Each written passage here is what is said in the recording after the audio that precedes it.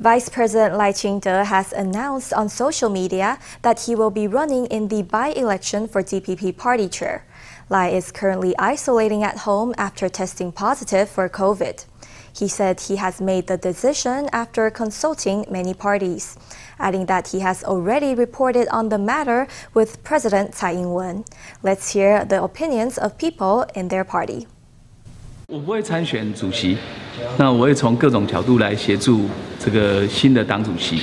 I won't run in the by-election. I will just help the new party chair as much as I can from every angle I can. The chair will have to deal with the presidential and legislative nominations, as well as any further by-elections. This all is actually the result of a lot of discussions with many parties. Currently, the DPP only has one candidate in mind for the 2024 presidential election, and that is Lai Ching-te. We will assist him as much as we can. 这段期间以来 Over this period of time, Lai Ching-te has asked many people for advice and opinions. That's how he arrived at this decision now. 他这一次选举的过程中间 This nomination hasn't given rise to a lot of rumors. He's quite suited for the position in the DPP, so I'd like to congratulate the DPP on that. A presidential office spokesperson confirmed that Tsai and Lai had previously discussed the direction for the DPP after the local elections. Lai had also spoken on the phone with Tsai on Thursday morning to inform her for his decision to run for DPP chair. Tsai gave Lai her blessing, stressing that as the ruling party, the DPP must stay united to meet the public's expectations. Meanwhile, Lai says he will do his utmost to shoulder the big responsibility and register his candidacy with Party Central next week.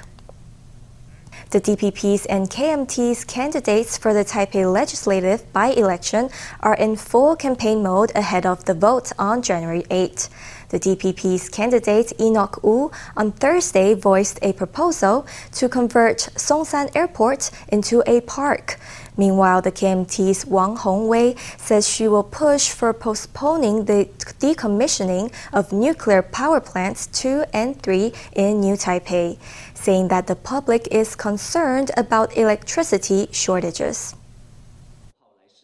没有办法透过喊口号来解决的，我们必须卷起袖子来认真的做事。 The race is on for the Taipei legislative by-election. DPP candidate Enoch Wu says his top policy proposal is to close down Songshan Airport. 我们预估2030年 We expect that by 2030, the third runway at Taoyuan Airport will be completed. So my plan is that once the third runway opens, we transfer over the operations from Songshan Airport and turn the space into a park. 蒋万安交棒，王宏威接棒，拜托大家行车平安，谢谢大家。 Meanwhile, the KMT's candidate Wang Hongwei stood at a busy intersection in Zhongshan District to greet passers-by. Some people approached her and rolled down their car windows to show their support. One of Wang's proposals is to postpone the decommissioning of nuclear power plants number 2 and number 3 in New Taipei. On Thursday, she addressed criticism that she hadn't discussed the matter with New Taipei Mayor Hou You-yi. Many people are worried about electricity shortages and rising electricity rates. Politicians should be able to think for ourselves. I don't need to consult anyone except the public. The New Taipei mayor responded saying that having strict checks and standards for the plants was the most important thing, especially regarding nuclear waste. He called on the central government to take action and find a solution to dispose of the nuclear waste piling up in the plants. Acting Interior Minister Hua Jingqun on Thursday gave an update on the health of former Interior Minister Xu Guoyong. According to Hua, Xu's asthmatic condition has gotten worse since Monday, when he had tendered his resignation. Let's hear from Hua. Over the past few days, he's received 8 steroid injections and 8 antibiotic injections. His health is the main reason for his resignation. His voice is still extremely hoarse, and he keeps having coughing fits and coughing up phlegm. The executive yuan on Wednesday approved Xu's resignation. The former minister has said he thanks President Tsai Ing-wen for all the assistance during his time in office. For now, the affairs of the Ministry of the Interior will be handled by Xu's deputy. Chinese Culture University has an innovative solution to housing students. They've signed a contract with a nearby hot spring hotel to provide rooms as dormitories. From January, 250 students will move into the hotel, each paying as low as 17,000 NT per semester for the rooms. We paid a visit to the hotel in question. Could this be the future of university life? This room feels like a classic hot spring hotel suite, but it's soon to become a dorm for Chinese Culture Uni students. The university is working with a nearby hotel to provide 250 beds, over 125 new rooms, from next semester. We want to create a second living area for Chinese Culture University here in Beitou. It's only a tiny bit more expensive than student dormitories, so we must stress that residents will have to pay extra to use the hot springs or other hotel services. 3 types of rooms will be available at the hotel: a double room of 7.5 ping, costing 19,800 NT per person per semester, a smaller 5 ping room for 17,000 NT per person per semester, or more expensive single rooms at 28,800 NT per semester. All those prices include water and electricity. The university dorms cost less, at 10,000 to 15,700 NT per person, depending on size, but they're farther out from the city center. A room in a shared apartment might be more modern and comfortable, but could easily cost 30 to 40,000 NT per semester. The price difference with private apartments is enormous. When I was in my second year, I lived in an apartment for 2 people with bunk beds, and the beds were smaller than these ones here. Transportation is another big factor. Getting from CCU to Taipei generally means an almost hour-long bus journey, and the buses are often packed. But the Hot Spring Hotel is just a 10-minute walk from the Xinbeitou MRT station. We have to take the bus down to Taipei, but it's always packed with people, weekdays or weekends. But here, it's very convenient. If we want to go into Taipei, there's an MRT station just next door. The hotel is 50 years old, and its amenities rather outdated, but all the basic facilities are fine, and the MRT station is a big plus.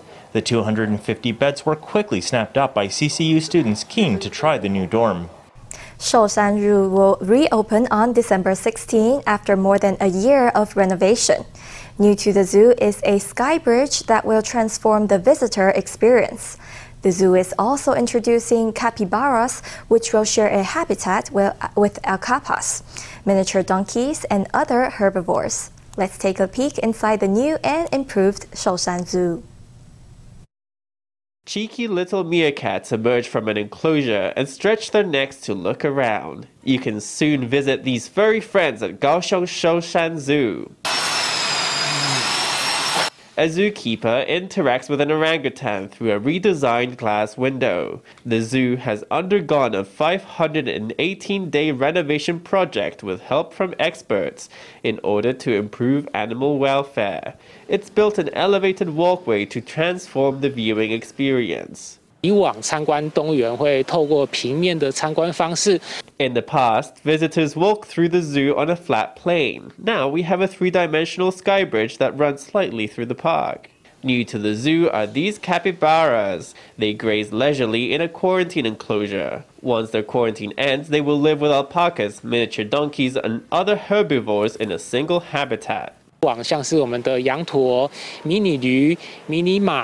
animals like alpacas, miniature donkeys, miniature horses, and yellow cattle, we're breaking down the old boundaries of their living spaces. We're letting these species live together in one space. Outdoors, there are several water pools for the capybaras to bathe in.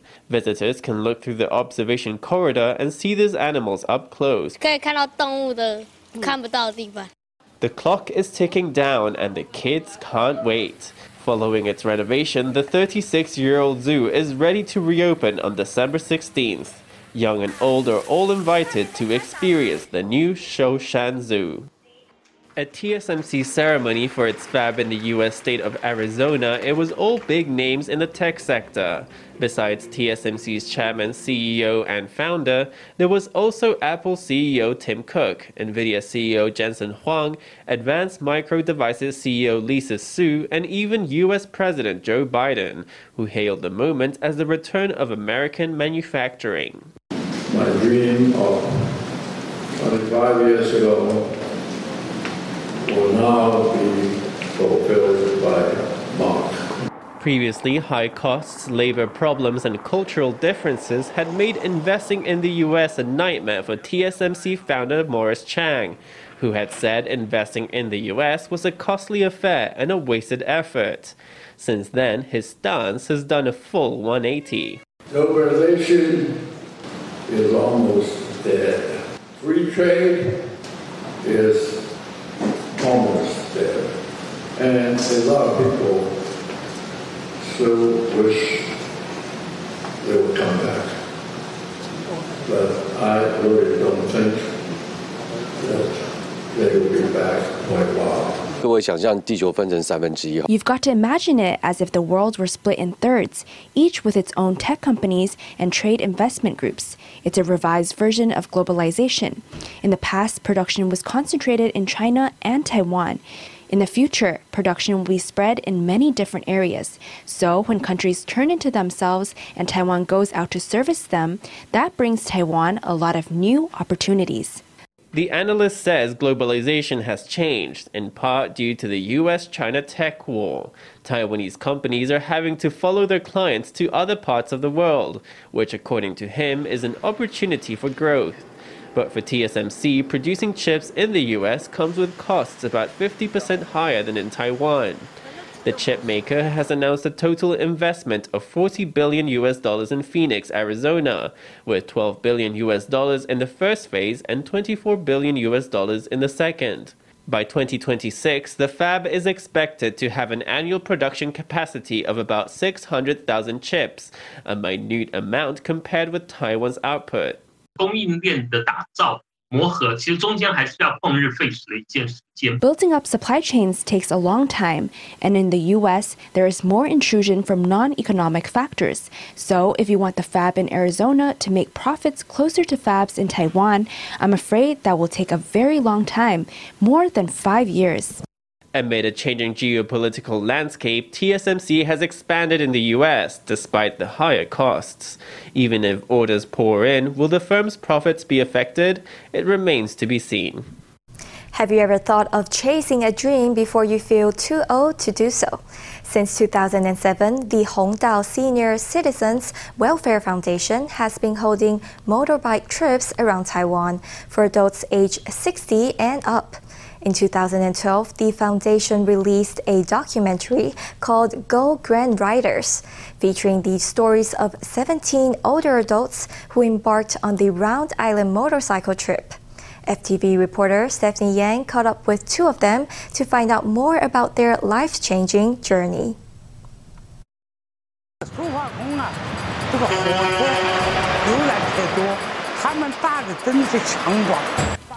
Go Grand Riders is a documentary that follows the story of 17 older adults with a median age of 81 who embarked on a 730-mile, 13-day motorcycle trip around Taiwan.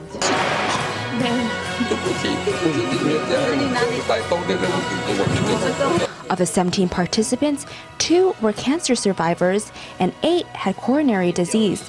All 17 had some degree of joint degeneration. Despite their condition, they weren't deterred from going on the ride.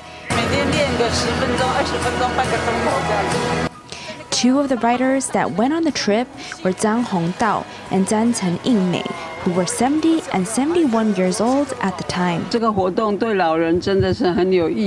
This activity is really meaningful for older people like us. Before we went, they told us to do some balance exercises. We had to balance a book on top of our heads, which got some people eliminated. The organizers were very careful. They hired some volunteers and some people to accompany us. There was a car in the front and a bus in the back. If you were tired, you could ride the bus. If you traveled by car, you can only see the sights from a small window. But by riding a motorcycle, you can see a panoramic view. You can see the mountains, water, bridges, sky, and sea. I think it was very adventurous. On the right is the sea. If you're not careful, you may accidentally fall into a deep hole, into the sea. On the left, it's all big rocks. I was nervous, but it was very thrilling. I also saw the kindness of Taiwanese people, which was very touching. Now the two are 86 and 87 years old. Although the trip was 15 years ago, they still remember it as if it were yesterday. They say they are happy to have been able to fulfill their lifelong dream of a round island trip of Taiwan. The event also opened up other opportunities for them, such as traveling to the U.S. for a road trip in 2013. We rode from San Francisco to Los Angeles. It was Route 9, the most beautiful one. In the past, I hardly left the house. I am very happy. I used to ride a bike, but now I'll ride a motorcycle.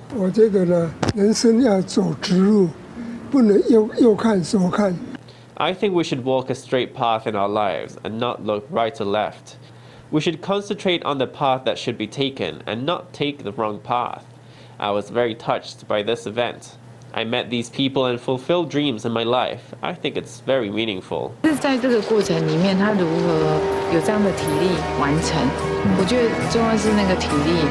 Since 2007, the Hongdao Welfare Foundation has held a Round Island ride to encourage older adults to chase their dreams and enhance the public's views and attitudes towards aging. So far, the event has been held 11 times with more than 350 participants. In 2012, the association released the documentary short film Go Grand Riders, which follows their journey.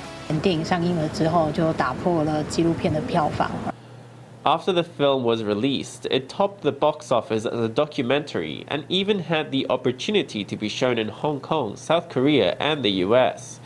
A good event can change the life of an older adult, a family, and a community. If you want to create a bigger impact, films can really convey the message. We now see that Taiwanese people view older adults very positively. Compared to 10 years ago, there's been very good progress. The journey around the island is a bit like the journey of life. You may think that older people cannot move around, but in fact, during the process of filming, I discovered that older people can do a lot more than everyone thinks. Even grandparents can accomplish a round island trip. The purpose of this film is to encourage older adults to do what they like. Some participants from the ride even climbed Yushan.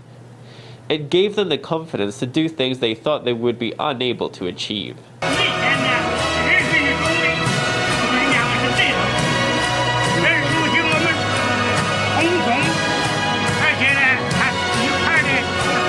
The foundation held a press conference for the 10th anniversary of the movie's release, inviting the writers to share their stories. They hope to inspire more adults to continue to chase their dreams. FTV reporter Stephanie Yang and Li Yihan in Taipei. And now we turn to Taichung to meet a housewife who is giving her cooking gifts to benefit her community. 3 years ago, Lai Meiru started making charity lunchboxes for the homeless. Before long, many of her friends and passionate cooks from the district wanted to join in. Now it's a major event inspiring neighbors with the joy of giving. Many cooks bustle about, some ladling out rice and others doling out carefully prepared vegetables. As a gifted cook, Lai Meiru saw her chance to help others by bringing together this group of housewives and friends. They worked together to produce charity lunchboxes. I love cooking, so I thought I could use my cooking skills to help people living on the street. My friends heard that I wanted to do it, and they all really supported it. And one by one, they all joined in. They buy ingredients at the market at first light, agree to gather at the day's menu, then wash and prepare the vegetables, and have a lot of fun doing it. I think it's a great idea and a very fun way to do it, so I'm very happy that Meiru invited me to join the team. I think it's a wonderful thing to contribute, even if only a little bit. The 50 vegetarian lunchboxes of the day each contain 5 different delicious and nutritious dishes, as well as fruit for dessert. When they're ready, they're delivered straight to the local Homeless Social Welfare Foundation. For a long time now, 3 years, Meiru has been bringing mothers and grandmothers together to provide these healthy vegetarian lunches on Tuesdays every month. It's good to have compassion. Society does better with a bit of warmth and love. The charity lunch boxes are not just a tasty meal, but a way to spread love in the community.